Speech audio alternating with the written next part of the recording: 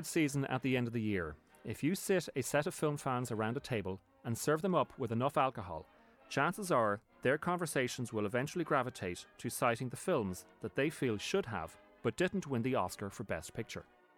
Usual pairings are from 1990, when Goodfellas is deemed to have been beaten out by Dances with Wolves, and in 1994 when Pulp Fiction lost to Forrest Gump, and then in 2006 when Crash trumped Brokeback Mountain.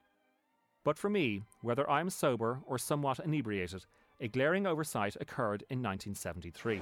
The 5 nominated for Best Picture of the Year are American Graffiti, Cries and Whispers, The Exorcist, The Sting, A Touch of Class.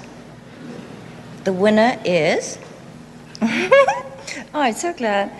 The Sting. This was not the first injury from which George Lucas's masterpiece, American Graffiti, had to recover. Long entered into Hollywood lore is an event that occurred on the Sunday morning of January the 28th, 1973, when Lucas and his producer, Francis Ford Coppola, screened the movie for the studio that, by coincidence, was also handling The Sting. It was an open secret amongst the executives at Universal Studios that they had little understanding of, and even less liking for, a teenage drama set in the early 1960s.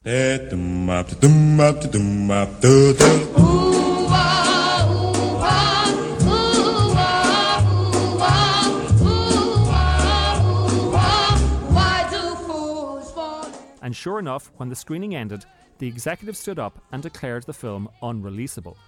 They didn't even think it was good enough for television.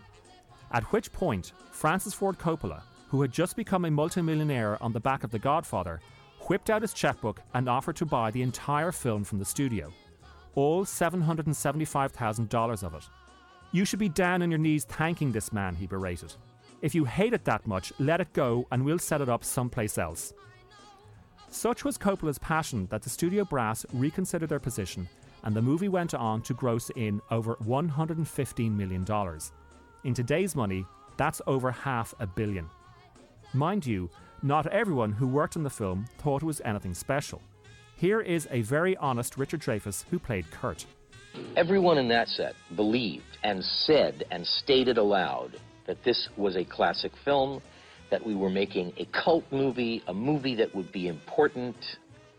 And I said, "What are you talking about? This is just a little movie.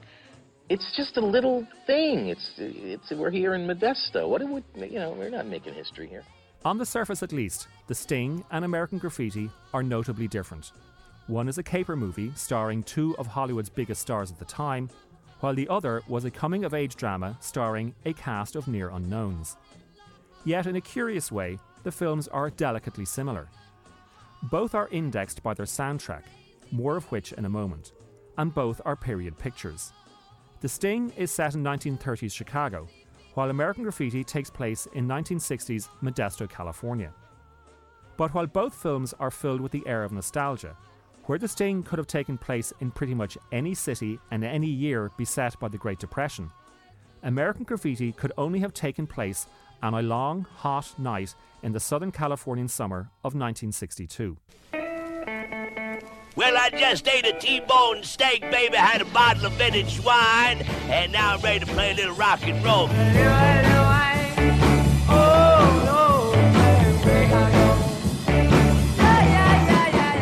George Lucas was born in Modesto, Southern California in 1944, and growing up there, he had developed a very keen interest in cars. So much so that he dreamed of becoming a drag racer. But on June the 12th, 1962, he was involved in a near-fatal collision. His car flipping over, rolling, throwing Lucas clear of the vehicle before crashing into a tree.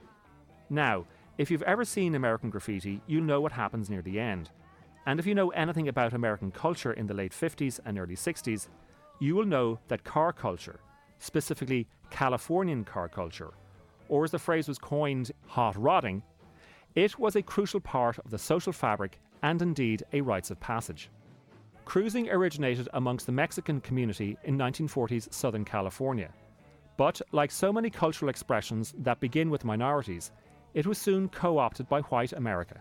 And by 1962, it was as emphatic as this: if you were a young man out on McHenry Avenue in Modesto, you were nothing unless you were out cruising in a 3-window lowboy Deuce Coupe. In this respect, American Graffiti shows that at its best, George Lucas is not just a filmmaker, but an anthropologist. From THX 1138 right through to the Star Wars series, he has gone to great lengths to construct fictional worlds complete with social customs, religious practices, cultural signifiers, and political structures.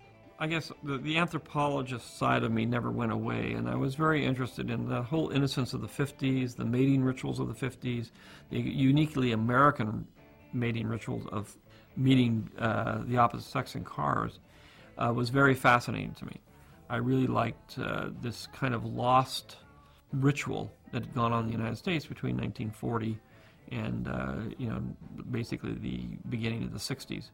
And I saw the beginning of the 60s as a real transition in the culture, the way, because of the Vietnam War and all the things we were going through. And I wanted to make a movie about it. Sitting in my car outside your sitting in my car outside your remember when you still cook all over your back.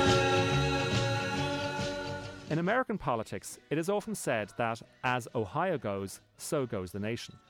Well, in terms of culture, as California goes, so goes the world. In terms of mythology, California is the summation of the American dream. The pioneers travelled west across the prairies, and when they had reached the coast, it appeared that the great continent had finally been settled.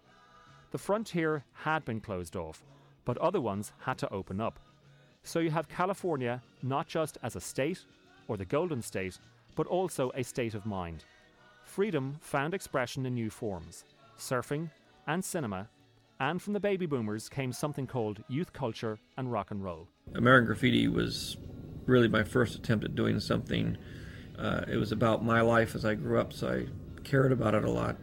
And then on top of it, it was in a style that was different from what everybody was used to. It was intercutting 4 stories that didn't relate to each other, which nobody had really done before. And it had music all the way through it, not just score, but actual songs from the period, and that is something that nobody had done before. And they just sort of described it as a musical montage with no characters and no story.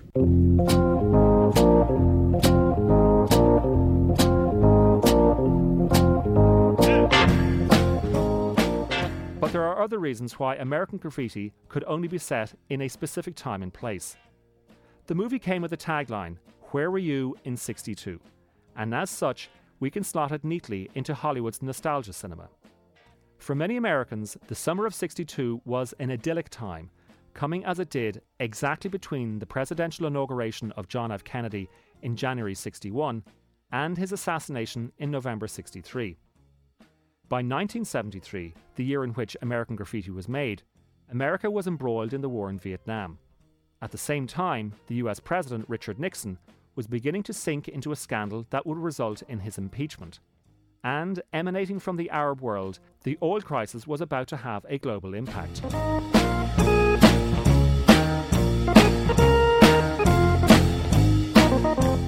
By setting his film on the graduation night of 1962, Lucas immediately tapped into a strong vein of nostalgia that would later inform not only the plots, but also the narrative structures of such films as Barry Levinson's Diner and Richard Linklater's Dazed and Confused.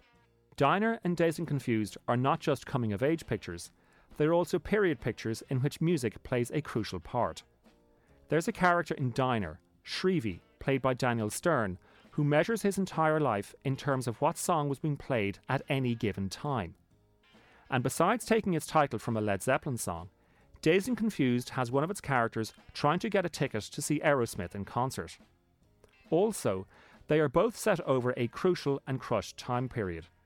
And to those titles, you can readily add 3 pictures written and directed by John Hughes: 16 Candles, The Breakfast Club, and Ferris Bueller's Day Off. Happy birthday, happy birthday, baby, oh, I love you so. 16 candles. Seen all together, this small subcategory also suggests that these 24-hour dramas are microcosmic examinations of the teenage experience. By the time the credits roll, the characters have undergone such profound changes that things will never be the same again. But it's not just teenagers who are subject to the crushed time frame examination. You also have Richard Linklater's trilogy Before Sunrise, Before Sunset and Before Midnight. And since we're now talking about adults, you could also consider The Hangover as another 24-hour rites of passage. But great as some of those movies are, none of them come close to American Graffiti. Oh